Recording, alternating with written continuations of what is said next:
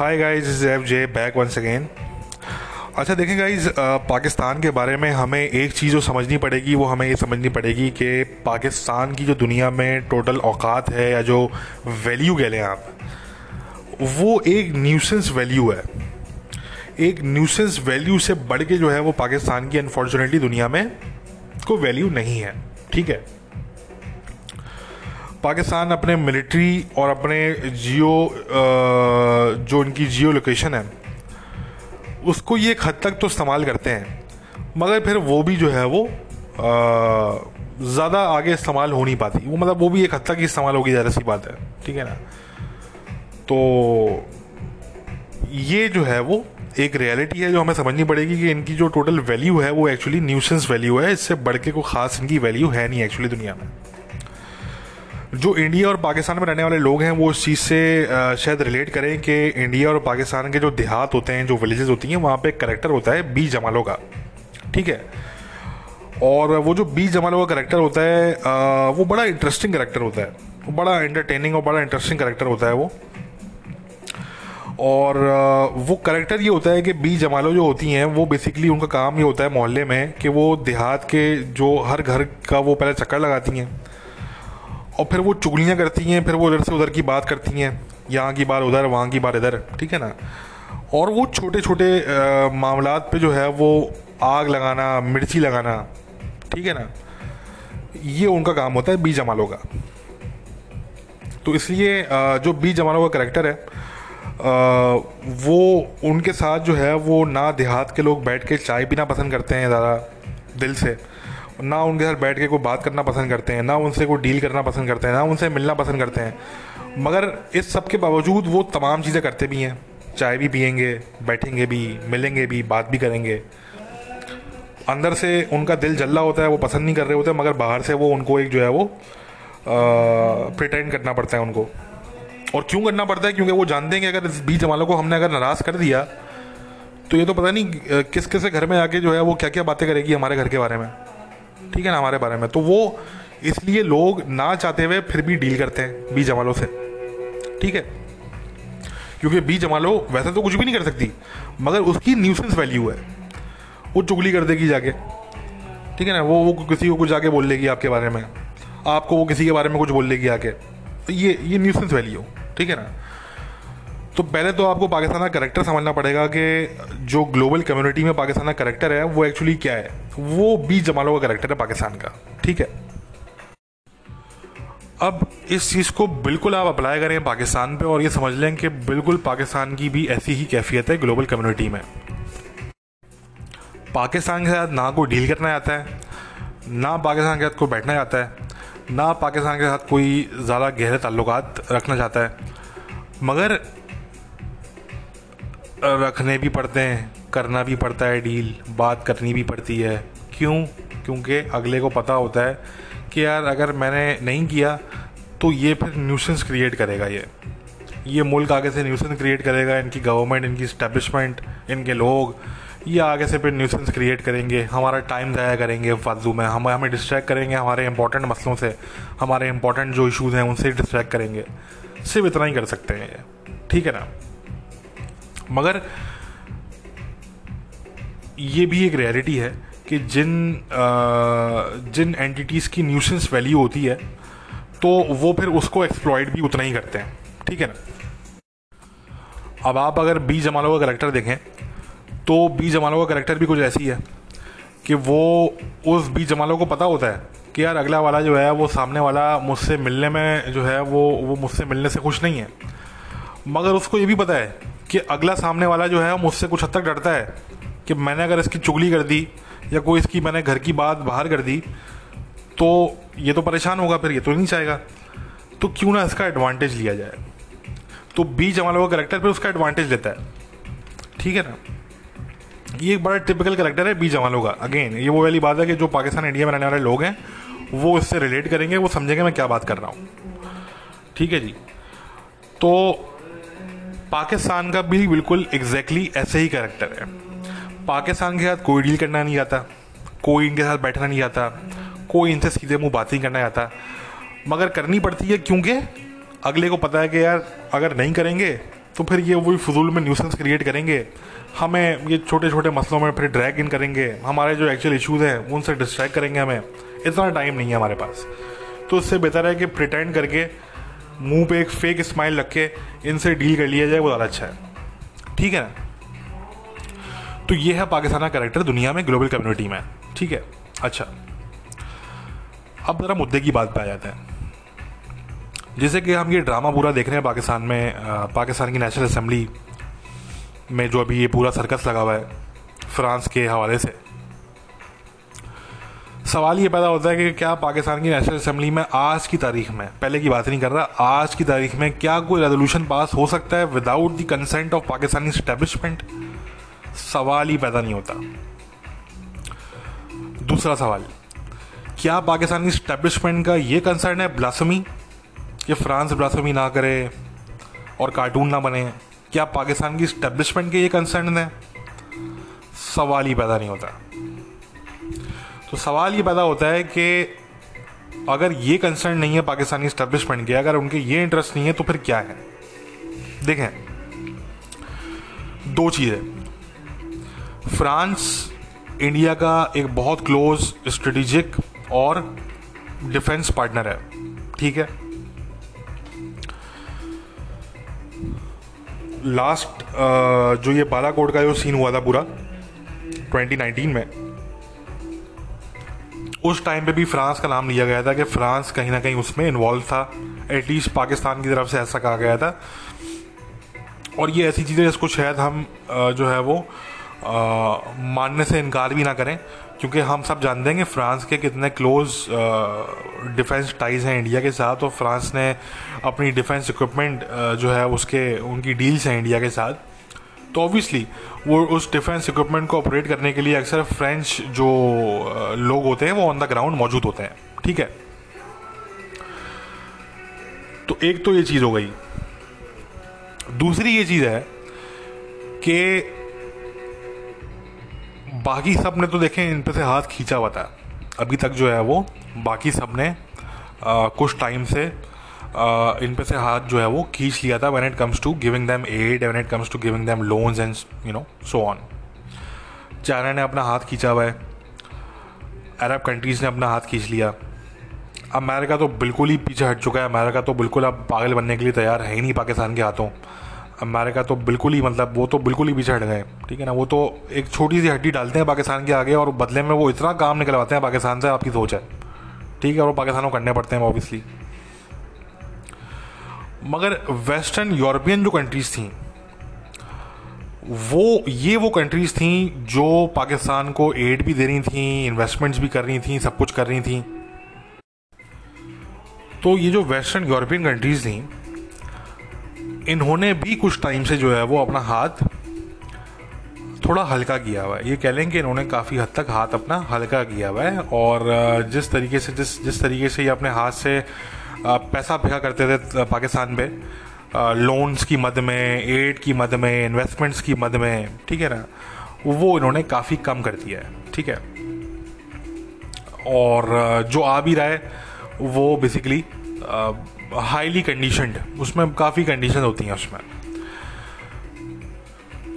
तो ये दो मेन मुद्दे हैं। ठीक है, और ये दो मेन मुद्दे हैं जो हमें समझ में आते हैं कि ये वो दो मेन मुद्दे हैं जो कि पाकिस्तान की स्टैब्लिशमेंट का कंसर्न है एक्चुअली, जो उनके इंटरेस्ट हैं एक्चुअली। देखिए, पाकिस्तान की establishment is not spending sleepless nights over blasphemy. ये तो पाकिस्तान की बेवकूफ़ अवाम है, एक्सट्रीमिस्ट रेडिकलाइज अवाम है, या उनके कुछ पॉलिटिशियंस हैं जो कुछ एक्सट्रीमिस्ट हैं और कुछ जो है वो पॉलिटिकल गेम खेल रहे हैं। वो इसलिए कि जी इमरान खान की गवर्नमेंट है, उसको डैमेज करने के लिए कुछ भी करेंगे, तो जी यही सही। ठीक है ना, इसमें जो है वो पीपल्स पार्टी जो पाकिस्तान की सो कॉल्ड लिबरल पार्टी है, जिनकी जो लीडर थी बेनज़ीर, उनको जिहादियों ने मारा। उससे पहले उनके बाप को, भुट्टो को जो है वो ज़ियाउल हक ने मारा, वो भी एक जिहादी था, क्लोजेटेड जिहादी था वो। तो उसके बावजूद जो है वो पीपल्स पार्टी आज जो है वो हमें नज़र आई डिफेंड करते हुए DLP को और उनकी डिमांड्स को। जो हम हमेशा कहते हैं कि सब नंगे हैं, सभी एक ही रंग में रंगे हुए हैं, इसलिए हम कोई डिफ्रेंशिएट नहीं करते।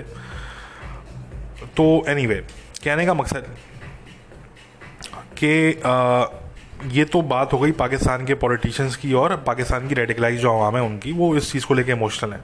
ये उनके मुतालबात हैं कि फ़्रांस के एम्बेसडर को निकालो, ये करो वो करो। मगर जो पाकिस्तान का स्टेट है, जो पाकिस्तान की इस्टेब्लिशमेंट है, उनके इंटरेस्ट डिफरेंट है। ज़ाहिर सी बात है, जो हमने बताया आपको कि उनके दो ये मेन इंटरेस्ट हैं कि एक वो चाहते हैं पैसा, दूसरा वो चाहते हैं कि जो फ्रांस के जो इंडिया के साथ इतने क्लोज डिफेंस टाइज हो गए हैं, वो किसी तरीके से उनको जो है वो सैबोटाज किया जाए, जो कि कभी भी नहीं होगा। अच्छा, अब देखें, बात ये आती है, हम सिर्फ ये इतना कहते हैं कि भाई आप अगर इतने बड़े आशिक रसूल हैं तो आप जो है वो चलें, आप पाकिस्तान से फ्रांस के एम्बेसडर को नहीं निकाल सकते, आप ट्रेड बायकॉट करने की बात कर रहे हैं, वो भी आप नहीं कर सकते, ये भी कहने की बातें हैं। सिर्फ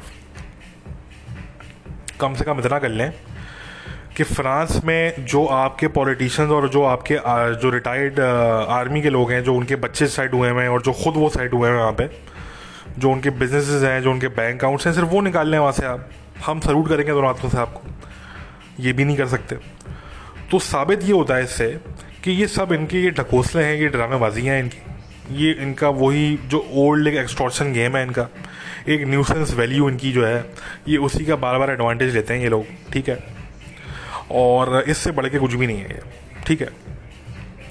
फ्रांस में हमारी कोई दोस्तों से हमारे बात हुई तो उन्होंने हमें बताया कि भाई फ्रांस में जो पॉलिसी है गवर्नमेंट की, वो ये है कि they are waiting and watching, their policy is to wait and watch, ठीक है। उनको खुद करने की कोई ज़रूरत नहीं है। जब पाकिस्तान खुद ही अपने पाँव पे कुल्हाड़ी मार रहा है तो they don't have to do anything, ठीक है। बट जहन में रखें कि फ्रांस के जो प्रेसिडेंट है मिस्टर मैक्रॉन, वो फ्यूचर में एम कर रहे हैं for the leadership of EU, European Union. अगर उन्होंने गलती से भी इस मसले को ईयू में उठा दिया, अभी तक नहीं उठाया मगर अगर उठा दिया, तो पाकिस्तान को लेने के देने पड़ जाएंगे। पाकिस्तान की जो स्टैब्लिशमेंट है, जो ये गेम खेल ली है, ये इनको लेने के देने पड़ जाएंगे, ठीक है, प्रॉपर किस्म के। तो ये जो है वो इस वक्त सिचुएशन है। अब पाकिस्तान के फॉरेन मिनिस्टर साहब जो हैं वो पहुंचे ईरान, और सबसे पहला अनाउंसमेंट उन्होंने ईरान से किया कि जी हम पाकिस्तानियों के लिए खुशखबरी लेकर आए, और वो ये है कि जी पाकिस्तानी जो किन्नू था, जो ऑरेंज पाकिस्तानी ऑरेंज जो होता है, उस पे से पाबंदी हटा दी है ईरान ने, और पाकिस्तान जो है वो अब ईरान को अपना किन्नू बेचेगा, ठीक है जी। चलें जी, ठीक है, हम कहते हैं मुबारक हो पाकिस्तानी कौम को। उम्मीद करते हैं कि शायद ईरानियों को किन्नू बेचने से पाकिस्तान की तकदीर चेंज हो जाए, ठीक है ना। हम तो उम्मीद ही कर सकते हैं ऐसी बात है सिर्फ।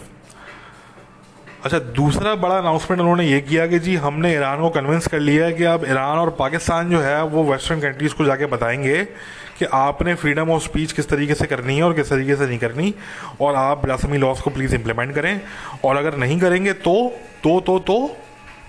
दोबारा जाके बता देंगे क्योंकि और क्या कर सकते हैं ठीक है। ये इनकी ये वाली बात कि जी हम जो है वो फ्रांस का या वेस्टर्न कंट्रीज़ का हम ट्रेड बायकॉट करेंगे, ये तो कभी ज़िंदगी में ही नहीं कर सकते ये, ठीक है ना। हम कहते हैं कि 50 मुल्क छोड़ें, 5 मुल्क छोड़ें, किसी एक मुल्क को अपने साथ खड़ा कर लें जो ये कहने के लिए ऑन द रिकॉर्ड तैयार हो जाए गवर्नमेंट लेवल पे कि हम वेस्टर्न कंट्रीज़ को भी छोड़ें, हम सिर्फ फ्रांस को बायकॉट करेंगे, ट्रेड बायकॉट करेंगे फ्रांस का। यार आप, मैं कह रहा हूँ ना, 50 छोड़ें, 5 छोड़ें, सिर्फ एक मुस्लिम कंट्री खड़ा कर दें मेरे सामने जो पाकिस्तान के साथ खड़े होके on the record government level पे ये कहने के लिए तैयार हो जाए, सिर्फ कहने के लिए, करने के लिए नहीं, सिर्फ कहने के लिए तैयार हो जाए कि हम ट्रेड बायकॉट करेंगे फ्रांस का ओवर ब्लास्फेमी। मैं 4 सजदे मारूंगा इन सबके आगे जाके, ठीक है ना। सवाल ही पता नहीं होता। आप इससे अंदाज़ा लगाएं कि ईरान में मुल्ले बैठे हुए, मुल्लों की रिजीम है ईरान के अंदर, मगर उन मुल्लों ने भी जो है वो अपने इंटरेस्ट जो थे उनको सामने रखा पहले, और उन्होंने भी ज़रा सी बात नहीं की इस इशू पे, ठीक है जी, सरकारी लेवल पे। तो कहने का मकसद कि ये सिर्फ हमें जो एक अजूबा किस्म की जो चीज़ें नज़र आती हैं, ये हम पाकिस्तान से नज़र आती हैं, ठीक है। तो ये इनकी रियलिटी है।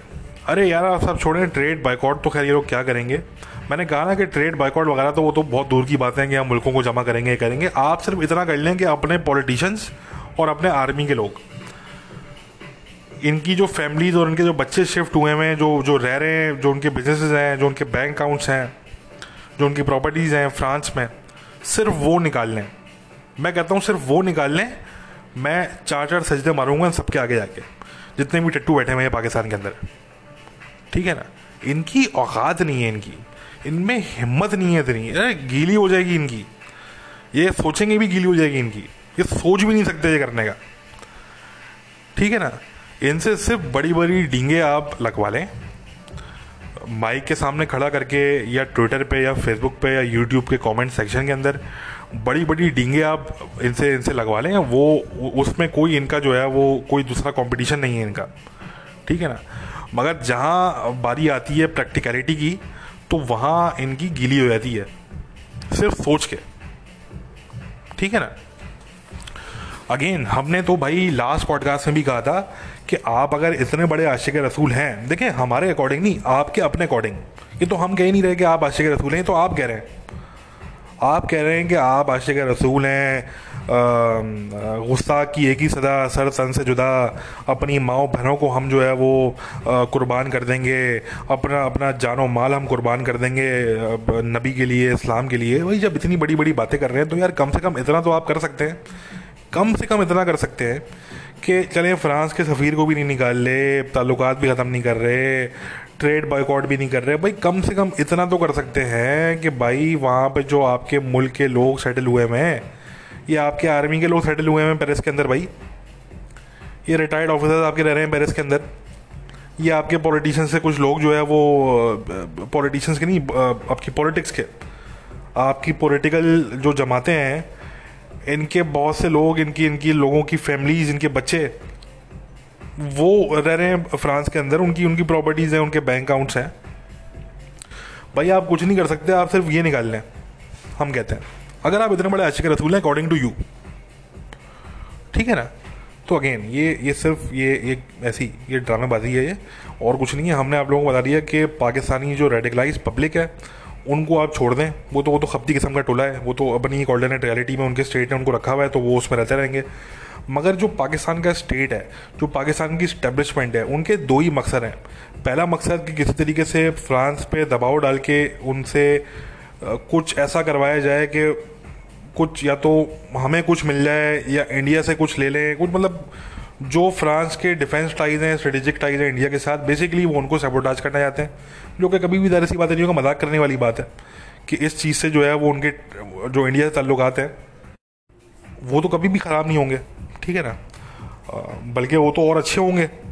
वो तो इसका तो ऑपोजिट होगा। फ्रांस को रियलाइज़ ये होगा कि यार एक मिनट, इसका मतलब हमने सही अपना अलाई जो है वो चूज़ किया when it comes to India versus Pakistan, तो उसका मतलब हम सही जगह पे खड़े हुए हैं विद इंडिया, ठीक है ना। इससे तो उनका रिलेशन और गहरा होगा इंडिया के साथ। बट एनीवे ये तो क्योंकि जो बाबू लोग हैं पाकिस्तान में, वो क्योंकि उनका जो दिमाग होता है वो एक गुठली के अंदर होता है, तो वो गुठली कभी खुलती नहीं है, तो इसलिए वो तो कभी ये इतना दूर का सोचते नहीं है। तो एनीवे तो इनका एक मेन मुद्दा ये है कि किसी तरीके से जो इंडिया के फ्रांस के साथ टाइज हैं उनको किसी तरीके से सैबोटाज किया जाए, ठीक है। और दूसरा ये कि इनको पैसा चाहिए। देखिए इनके बड़े में पैसों के लाले, इनको चाहिए होता है पैसा। आजकल सब ने हाथ खींचा हुआ है, ठीक है, पैसों के बुरे तरीके से लाले पड़े हुए हैं इनके। तो अब अल्टीमेटली जो पाकिस्तान की इस्टेब्लिशमेंट है, पाकिस्तान का स्टेट है, उनके ये मफाद है और इसलिए वो सबको होने दे रहे हैं, वो इसलिए सब चीज़ में इंटरवीन नहीं कर रहे हैं, ठीक है जी। ये समझने वाली बात है।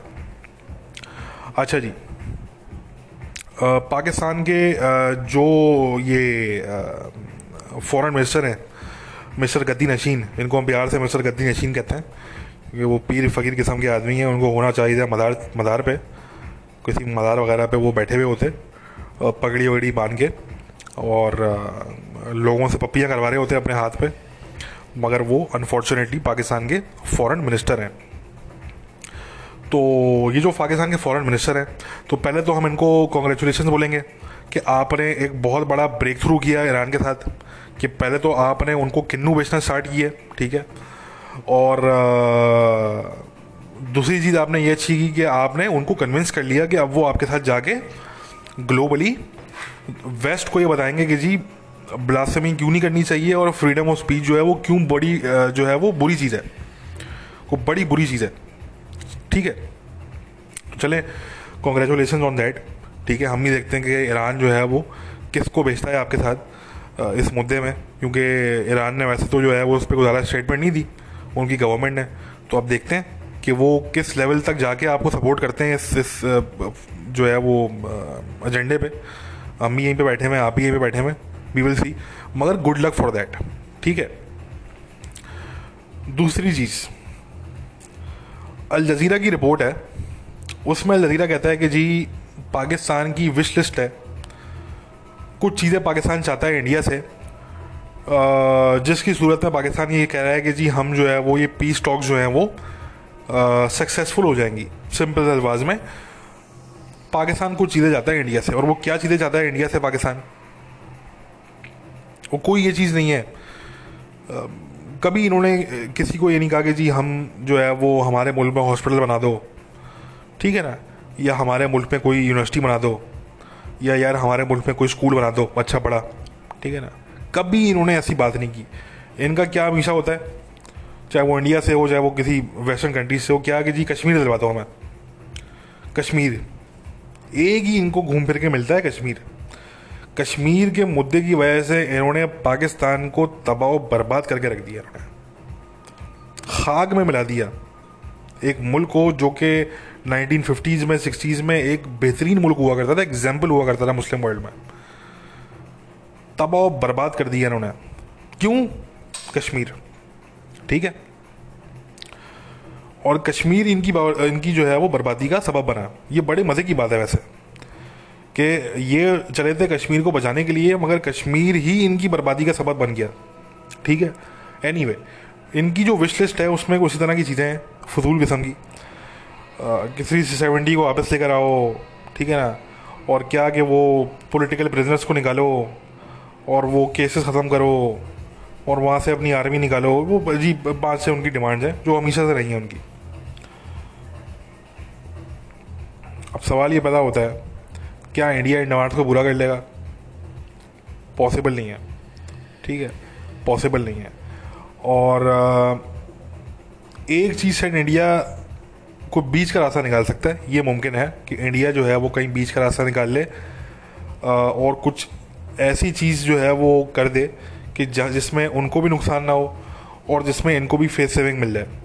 और वो एक चीज़ ये हो सकती है जो मेरे माइंड में आती है, वो ये सकती है कि कुछ उनके जो पॉलिटिकल प्रिजनर्स हैं उनको शायद वो रिहा करते हैं वहाँ पे। ये एक पॉसिबिलिटी है, कहीं दूर दूर दूर तक ये एक पॉसिबिलिटी है कि उनके जो पॉलिटिकल कुछ प्रिजनर्स हैं जिनसे उनको कोई इमीडिएट थ्रेट नहीं है, और यहाँ पे मैं अगेन पॉलिटिकल प्रिजनर्स की बात कर रहा हूँ, यहाँ पे मैं मिलिटेंट्स की बात नहीं कर रहा, यहाँ पे मैं पॉलिटिकल प्रिजनर्स की बात कर रहा हूँ, जिनसे उनको इतना थ्रेट ना हो, शायद वो उनको रिलीज़ कर दें। ये एक मुमकिन है चीज़। और शायद अपनी कुछ जो फ़ौजें हैं शायद उन कुछ फ़ौजियों का नंबर जो है वो कम कर दें, ये भी एक पॉसिबिलिटी है। यानी कि ये वो चीज़ें जो कि इंडिया कर सकता है without harming its own interest basically. ठीक है, मगर ये बोलेंगे 370 वापस लेकर आ जाओ तो सवाल ही पैदा नहीं होता, कभी भी नहीं करेगा इंडिया। इंडिया में इस चीज़ को लेकर बड़ी क्लैरिटी है, इसको लेकर इंडिया की गवर्नमेंट में, इंडिया की आवाम में बड़ी क्लैरिटी है उनमें, सवाल ही पैदा नहीं होता कि वो ये करें। ठीक है ना। अच्छा, मुझे एक चीज़ समझ नहीं आती कि इन लोगों को किस किस्म के क्लाउन्स जो है वो एडवाइस करते हैं इमरान खान साहब की गवर्नमेंट को, किस किस्म के जाहिल लोग हैं। चले बुक्स वगैरह तो ये लोग ऐसे भी नहीं पढ़ते, ठीक है ना, बुक्स और किताबें पढ़ने का तो वैसे भी रुझान नहीं है, ठीक है ना, वो सिर्फ फ़ोटो ऑप्स के लिए पढ़ते हैं ये लोग। इन्होंने घर में अपने बुक शेल्फ्स बनाए हुए होते हैं लोगों को दिखाने के लिए, देखो जी हम भी किताबें पढ़ते हैं, हमारे पास भी किताबें हैं। वो बाद में पता लगता है कि वो आर्टिफिशियल बुक शेल्फ्स हैं और आर्टिफिशियल बुक्स हैं वो। तो कहने का मकसद कि पढ़ने लिखने का रुझान तो वैसे भी पाकिस्तान में नहीं है, ठीक है, मगर बंदा ये कहता है कि यार कम से कम स्मार्टफोन तो होता है सबके पास। अब तो वो वाली बात है कि पाकिस्तान इंडिया में जमादार के पास भी स्मार्टफोन होता है, ठीक है ना, चपरासी के पास भी स्मार्टफोन होता है। तो स्मार्टफोन तो सभी के पास है, और स्मार्टफोन अगर आपके पास है तो उसमें गूगल भी होगा, गूगल होगा तो गूगल के अंदर फिर विकीपीडिया भी निकलता है। तो विकीपीडिया पे जाके ये जाहिल के बच्चे से इतना पढ़ लेते कि 370 आर्टिकल है क्या, ठीक है, क्योंकि इन चरिया लोगों को किसी ने ये नहीं बताया कि 370 जो आर्टिकल है वो बेसिकली क्या है। वो ये है कि वो ये रिकग्नाइज़ करता है कि जम्मू कश्मीर, और पूरा जम्मू कश्मीर, मज़े की बात यह है कि पूरा जम्मू कश्मीर इंक्लूडिंग आज़ाद कश्मीर वो इंडिया का हिस्सा है, मगर वो ऑटोनोमस रहेगा। बस ये फ़र्क है उसमें। वो आर्टिकल ये कहता है कि ये पूरा जो रीजन है जम्मू कश्मीर का इंक्लूडिंग आज़ाद कश्मीर, ये पूरा इंडिया का इंटीग्रल पार्ट है, ठीक है।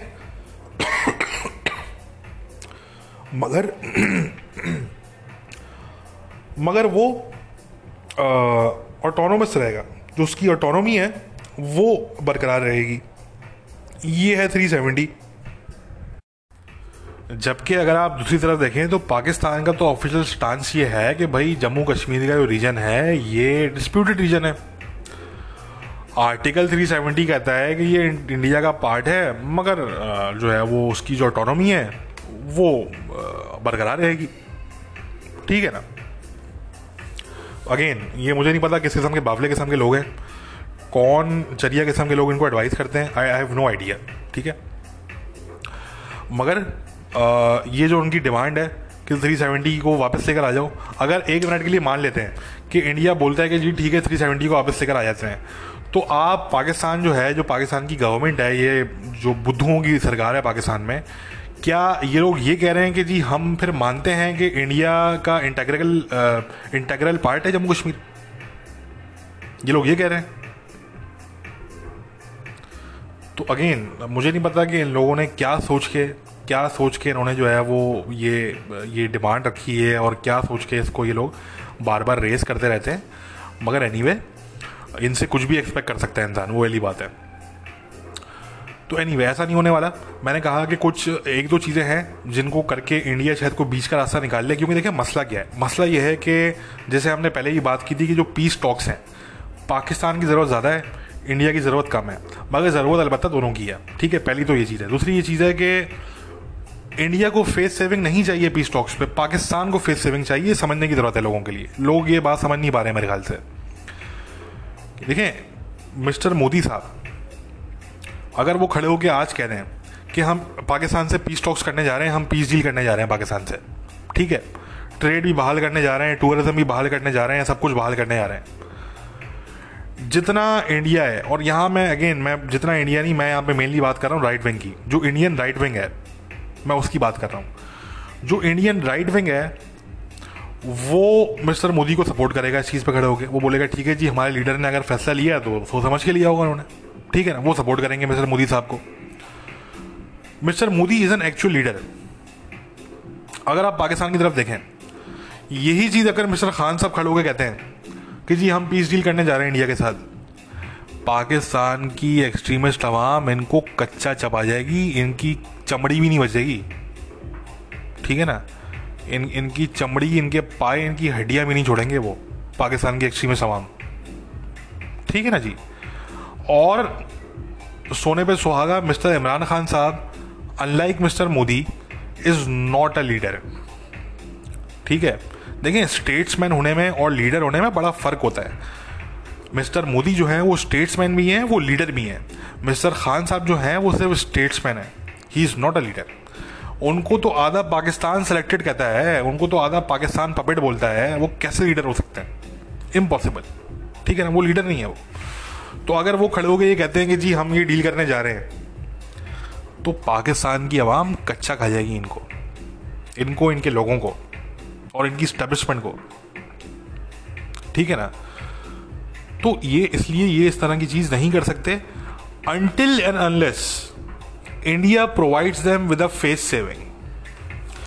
इसलिए ये इंडिया की मिन्नतें करने में लगे हुए हैं।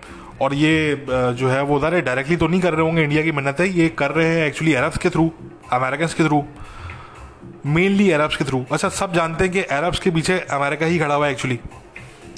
भाई ये जो पूरा डायलॉग करवा रहा है यूएई, ये यूएई करवा रहा है ये? नहीं भाई, एक्चुअली तो पीछे अमेरिकन खड़े हुए हैं, ठीक है ना। तो इसलिए ये जो है वो इंडिया तक ये मैसेज बार बार भिजवा रहे हैं कि भाई कुछ तो हमें दो, कुछ तो फेस सेविंग प्रोवाइड करो हमें भाई। If you want us to sign a deal with you, at least भाई हमें कुछ तो फेस सेविंग दो कि हम अपने खपती लोगों को ये बता सकें कि देखो जी हमने ये करवा लिया इंडिया से और इसलिए हम पीस डील करने जा रहे हैं। अब कुछ तो करो ऐसा। तो ये है मुद्दा, ये है समझने की बात। ठीक है जी। तो अब देखते हैं कि इंडिया इनको कोई फेस सेविंग प्रोवाइड करता है या नहीं करता। ये डेस्परेट है इंडिया से अपने ताल्लुकात बहाल करने के लिए, क्योंकि देखें मैंने कहा ना कि इनके पैसे के लाले पड़े हुए आजकल। ठीक है, दुनिया इनको पैसा नहीं दे रही, ना इन्वेस्टमेंट कोई पाकिस्तान में ज़्यादा आ रही है, तनाई का शिकार हैं ये लोग। तो इनको ये कि यार चलो कम से कम इंडिया से हम कम से कम सस्ते आलू टमाटर ले लेंगे यार, कुछ तो बेहतरी आएगी इकोनॉमी के अंदर, तो कुछ तो अच्छा होगा। ठीक है ना। इंडिया को उससे अमीर भी नहीं हो जाएगा। इंडिया के मैंने कहा कि अपने इंटरेस्ट हैं, वो ये चाहते हैं कि ठीक है यार अगर ये को पाकिस्तान अगर पाकिस्तान को लगता है कि कोई इनके लिए ज़रूरी है या इनके इंटरेस्ट में है डील करना, और अगर हमारी इनसे अगर वक्ती तौर पे जान छूट रही है तो अच्छी बात है, हम ताकि फोकस करें फिर अपने इस पे चाइना के इशू पे, और जो बाकी मामला हैं क्वाड का है और सारी चीज़ें हो रही हैं रीजन के अंदर, हम उन चीज़ों को देखें, हम अपने कोविड-19 के इशू को देखें, बाकी तमाम इशूज़ को हम देखें अपने। ठीक है ना। तो इंडिया भी ज़रा सी बात यही चाहता है। देखिए ना, अगर आपके पीछे कोई पागल बच्चा लगा हुआ होगा, एक पागल बच्चा है जो आपके पीछे पड़ गया, आप जा रहे हैं मोहल्ले में, अगेन ये वाली बात है जो पाकिस्तान और इंडिया में रहने वाले लोग रिलेट करेंगे। आप लोगों का वास्ता आपके मोहल्ले में शायद कभी ना कभी कोई पागल बच्चा ज़रूर हुआ करता होगा। ठीक है ना। वो जो मोहल्ले का पागल बच्चा होता था जिस पे जो है लोग बड़ा तरस खाया करते थे, और उसको हर बंदा कुछ जाते जाते कुछ ना कुछ दे दिया करता था कि यार ये खा ले, चलो यार ये खा ले। ठीक है ना। वो तो जो मोहल्ले का जो पागल बच्चा हुआ करता था, तो जब कभी गलती से किसी के पीछे पड़ जाया करता था तो वो बंदा पागल हो जाया करता था। वो कि ऐसा ना हो कि बंदा काट ले मुझे, कुछ पता नहीं क्या कर दे मेरे साथ, मैं भी पागल हो जाऊं। वो भागता था कि भाई बचाओ मुझे इससे। ठीक है ना। तो पाकिस्तान एक पागल बच्चा है। ठीक है। और इंडिया ये कह रहा है कि यार ये एक मिनट रुक जाओ, ये पागल बच्चा हमारे पीछे पड़ा हुआ है जब से। ठीक है। इनको पता नहीं गलत फहमी है कि ये हमारी टक्कर के हैं, ये कभी हमें ये चैलेंज कर सकते हैं, या ये कोई एशिया के सुपर पावर बनेंगे, पता नहीं क्या क्या ये ख्वाब देख रहे हैं बैठ के। ठीक है ना। क्योंकि पागल बच्चा है, वो कुछ भी सोच सकता है। वो तो भाई उसका दिमाग तो किसी भी डायरेक्शन में जो है वो चले जाएगा, वो तो कुछ भी सोच लेगा वो। तो इंडिया ने ये रियलाइज़ किया कि यार एक मिनट, ये बार बार ये न्यूसेंस क्रिएट करते रहेंगे ये लोग, हमें ये डिस्ट्रैक्ट करते रहेंगे अपने मामला से, तो यार इनसे कुछ ना कुछ डील करने की कोशिश कर लेते हैं, देख लेते हैं कि कहाँ तक जाती है ये बात। ठीक है ना। और अगर ये बात अगर चल जाती है कुछ अर्से तक भी, चलें अगर 5 साल के लिए भी सुकून आ जाता है तो चलें 5 साल में हम काफ़ी चीज़ें कर लेंगे अपनी। ठीक है ना। तो इंडिया का ये इंटरेस्ट है, इंडिया की ये सोच है। अब सवाल ये पैदा होता है कि अमेरिका क्या सोच रहा है। देखें, अमेरिका के हवाले से समझने की ज़रूरत आपको एक चीज़ ये है कि ट्रम्प साहब की एडमिनिस्ट्रेशन के टाइम पे जब मिस्टर ट्रम्प ने, क्योंकि देखें ट्रम्प साहब के हवाले से एक बात सब जानते थे और जानते हैं कि वो मतलब वो एक हवास बाख्ता किस्म के आदमी है। वो कुछ भी वो उनके मुंह से निकल जाता है, वो कुछ भी बोल लेते हैं वो। ठीक है ना। वो मतलब ये सामने आगे पीछे साइड वाइड में कुछ नहीं देखते, कौन खड़ा हुआ है कौन बैठा हुआ है, वो जो उनके मुंह से निकलता होता है वो बोल लेते हैं। तो जब प्रेसिडेंट ट्रम्प साहब ने ये चीज़ पास में उन्होंने कही कि जी हम जो है वो मीडिएट करवाएंगे between India and Pakistan on Kashmir issue, तो इंडिया ने इस पे बड़ा जो है वो बुरा मनाया था, और उन्होंने ओपनली भी प्रोटेस्ट किया था, और उन्होंने बिहाइंड क्लोज्ड डोर्स भी उन्होंने प्रोटेस्ट किया था विद अमेरिकन्स कि आपने ये बात की भी कैसे, ये हमारा अंदरूनी मामला है, हमारा इंटरनल इशू है, इसको हम खुद देखेंगे पाकिस्तान के साथ, आपको इसमें पढ़ने की ज़रूरत नहीं है। ये इंडिया का मैसेज था। अब डिफरेंस ये है कि बाइडेन एडमिनिस्ट्रेशन के टाइम पे आप देख रहे हैं कि वॉशिंगटन की तरफ से कंप्लीट खामोशी है इस मुद्दे को लेके। ये जो डायलॉग हो रहा है पाकिस्तान और इंडिया के बीच में, वॉशिंगटन में इसको लेके बिल्कुल खामोशी है, पिन ड्रॉप साइलेंस है। अच्छा, मैं ये भी बता दूं कि ये अमेरिकन एस्टेब्लिशमेंट की ज़्यादा पॉलिसी है और वाइट हाउस की कम पॉलिसी है, ये भी बता दूं मैं आपको। ठीक है। इसके पीछे अमेरिकन एस्टेब्लिशमेंट कहीं ज़्यादा खड़ी हुई है, उनका ज़्यादा इसमें रोल है। मगर वो खामोशी से अपना काम कर रहे हैं, वो कोई इस पर पब्लिक स्टेटमेंट्स नहीं दे रहे, वो कोई इस पर ज़्यादा बात नहीं कर रहे, ठीक है। वो बिल्कुल खामोशी है उनकी तरफ से। अगेन यूएई, सऊदी अरेबिया, ये जो भी डायलॉग फैसिलिटेट करवा रहे हैं, इनके पीछे तो ऑब्वियसली अमेरिकन ही खड़े हुए हैं, ठीक है। अमेरिकन का जो मेन कंसर्न है वो है अफगानिस्तान। अमेरिकन ये चाहते हैं कि विड्रॉल के बाद अफगानिस्तान में इंडिया का ज़्यादा रोल हो, इंक्रीज रोल हो, ठीक है। और साथ में वो ये भी चाहते हैं कि पाकिस्तान कोई स्पॉयलर का रोल प्ले ना करे। अरे इंडिया का रोल होगा तो पाकिस्तान को जो है वो खलेगा, पाकिस्तान को अच्छा नहीं लगेगा। तो वो ये चाहते हैं कि एटलीस्ट ये कि पाकिस्तान कोई स्पॉयलर का रोल वहाँ पे प्ले ना करे, और इंडिया भी पाकिस्तान के खिलाफ जो है वो कार्रवाइयाँ ना करे अफगानिस्तान से, ठीक है। तो अमेरिका ये चाहता है कि अफगानिस्तान के मुद्दे पे इंडिया और पाकिस्तान में कोई अंडरस्टैंडिंग हो जाए, ठीक है। और उसके लिए कुछ चीज़ें करनी पड़ती हैं, ज़ाहिर सी बात है। उसके लिए आपको थोड़ा सा जो एक कोल्डनेस थी रिलेशंस में, वो आइस आपको ब्रेक करनी पड़ेगी, जो कि कुछ हद तक ब्रेक हुई है। कुछ टेंशन जो है वो डिक्रीज़ हुई हैं, ठीक है। इसके अलावा ट्रेड वगैरह आपको बहाल करनी पड़ेगी, उसको इनकरेज करना पड़ेगा। अब हालांकि ट्रेड बहाल इंडिया के और पाकिस्तान के बीच में हो या ना हो, ये कोई अमेरिकन एस्टेब्लिशमेंट का कोई ख़ास इंटरेस्ट नहीं है इसमें, मगर क्योंकि उनका जो एक्चुअल इंटरेस्ट है उसको ये हेल्प आउट करेगा, ये इंडिया पाकिस्तान की ट्रेड, तो इसलिए वो उसको इनकरेज करेंगे ऑब्वियसली, ठीक है ना, कि जी आप ट्रेड भी करें, आप टूरिज़्म भी करें, सब कुछ करें आप। मगर अगेन मैंने बता दिया आपको कि अमेरिका का जो मेन मुद्दा है कंसर्न का, वो अफगानिस्तान है। उनको ख़ास फ़र्क नहीं पड़ता कि कश्मीर के इशू पे क्या होता है, बाकी इशूज़ पे क्या होता है, वो सेकेंडरी इशूज़ हैं, ठीक है ना। They are a way towards their ultimate interest of Afghanistan, ठीक है ना। वो अपने जो उनके अफगानिस्तान में इंटरेस्ट है इंडिया पाकिस्तान को लेके, उनको अचीव करने के लिए उनको शायद जो है वो इन चीज़ों पर तवज्जो देनी पड़े कि ट्रेड दोनों के बीच में हो जाए ओपन, टूरिज़्म ओपन हो जाए, ये सारी चीज़ें। मगर अगेन याद रखें कि उनकी नज़र जो है, उनकी जो साइट है, they have their sight set on Afghanistan, कि अफगानिस्तान में जो उनके कंसर्न्स हैं वो बेसिकली उनके बारे में सोच रहे हैं वो।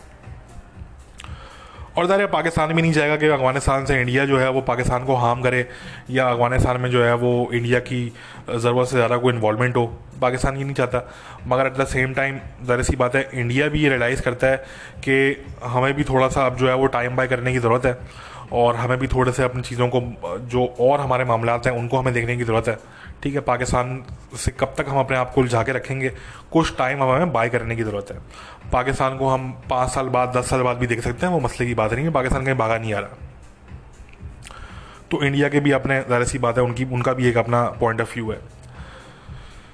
बाकी अरब्स की जहाँ तक बात है, तो ये बात हम पहले भी कर चुके हैं कि देखें अरब्स का तो ये सिलसिला है कि अरब्स पाकिस्तान के साथ ही बना के रखना चाहते हैं, क्योंकि बड़े ज़रे ओल्ड टाइज हैं उनके पाकिस्तान के साथ, और अरब्स जो है वो इंडिया के साथ भी बना के रखना चाहते हैं, जो कि उनके रिलेटिवली न्यू टाइज हैं इंडिया के साथ, जो कि नए स्ट्रॉन्ग हुए हैं। मतलब न्यू इन द सेंस के जो इतनी स्ट्रेंथ आई है इन टाइज में वो रिसेंटली आई है, वो पिछले 5-6 सालों में आई है। तो ये जो है वो तमाम चीज़ें हैं जो अरब कंट्रीज़ हैं उनके अपने इंटरेस्ट हैं, तभी वो ये डायलॉग फैसिलिटेट करवा रहे हैं, ठीक है। और डेफिनेटली अमेरिका के कहने पे करवा रहे हैं, अमेरिका की फैसिलिटेशन भी है उसमें कहीं ना कहीं पीछे से, ठीक है। तो इन बहुत से मुल्क हैं जिनके अपने अपने इंटरेस्ट हैं इंडिया पाकिस्तान के साथ। स्पेशली एक शिकायत जो अरब्स को रही है, जो हमारे बहुत से अरब दोस्त हैं वो भी हमसे ये बात करते रहे पास में, कि उनको एक शिकायत रही है पाकिस्तान और इंडिया दोनों से, कि अरब्स ने फील किया है पास्ट में कि वो खींचातानी का शिकार रहे हैं, कि जब वो पाकिस्तान से कोई डील करते हैं तो इंडिया को बुरा लगता है, और जब वो इंडिया से कोई डील करते हैं या कुछ ताल्लुकात अपने अच्छे करते हैं तो पाकिस्तान को बुरा लगता है उस पर। तो वो ये चाहते हैं अरब्स कि भाई हम इस खींचातानी से निकलें और दोनों के साथ हम अच्छे ताल्लुकात चाहते हैं। तो अगर हम पाकिस्तान के साथ अपने को ताल्लुकात अच्छे जो है वो बनाना चाह रहे हो तो इंडिया को फिर प्रॉब्लम ना हो उस पर, और अगर इंडिया से हमको डील करने जा रहे हो तो फिर पाकिस्तान को प्रॉब्लम ना हो उस पर, ठीक है ना। तो अरब्स ये चाहते हैं। तो अरब्स इसलिए दोनों को ये समझाना चाह रहे हैं कि भाई काइंडली आप हमें थोड़ा सा डिफरेंटली देखें, हमें कोई कंसर्न नहीं है आपके कश्मीर के जो है वो इशू से, हमें कोई आपके उससे आपकी जो आपस की पॉलिटिक्स है, जियो पॉलिटिक्स है, हमारा उसमें कोई वो नहीं है इंटरेस्ट। हमारे अपने इंटरेस्ट हैं, पाकिस्तान के साथ भी, इंडिया के साथ भी। हम उन इंटरेस्ट को मेंटेन रखना चाहते हैं, तो काइंडली हमें आप इधर से उधर से खींचना बंद करें, ठीक है। और वो ज़ाहिर है उसी सूरत में हो सकता है जब कोई बेसिक अंडरस्टैंडिंग दोनों मुल्कों में हो जाए। तो अरब्स ने ये डिसाइड किया कि फिर हम कोशिश करते हैं, यूएई कोशिश करता है being a neutral playground, UAE कोशिश करेगा कि भाई इन दोनों मुल्कों में कोई बेसिक कम से कम अंडरस्टैंडिंग तो कम से कम होना, ठीक है ना। चले कश्मीर का इशू सॉल्व नहीं होता ना हो, बहुत से जो और बड़े इश्यूज़ हैं वो सॉल्व नहीं होते ना हो, मगर कोई बेसिक अंडरस्टैंडिंग्स तो हों किसी चीज़ों पे। तो बस ये मामला है। देखते हैं आने वाले वक्तों में कि ये जो चीज़ है वो किस तरफ जाती है। हम तो we can only hope for the best. Good luck बोलेंगे तमाम मुल्कों को जो भी इसमें इन्वॉल्व हैं। और बहरहाल आज के पॉडकास्ट में इतनी बात करेंगे। अपना ख्याल रखिए, टेक केयर।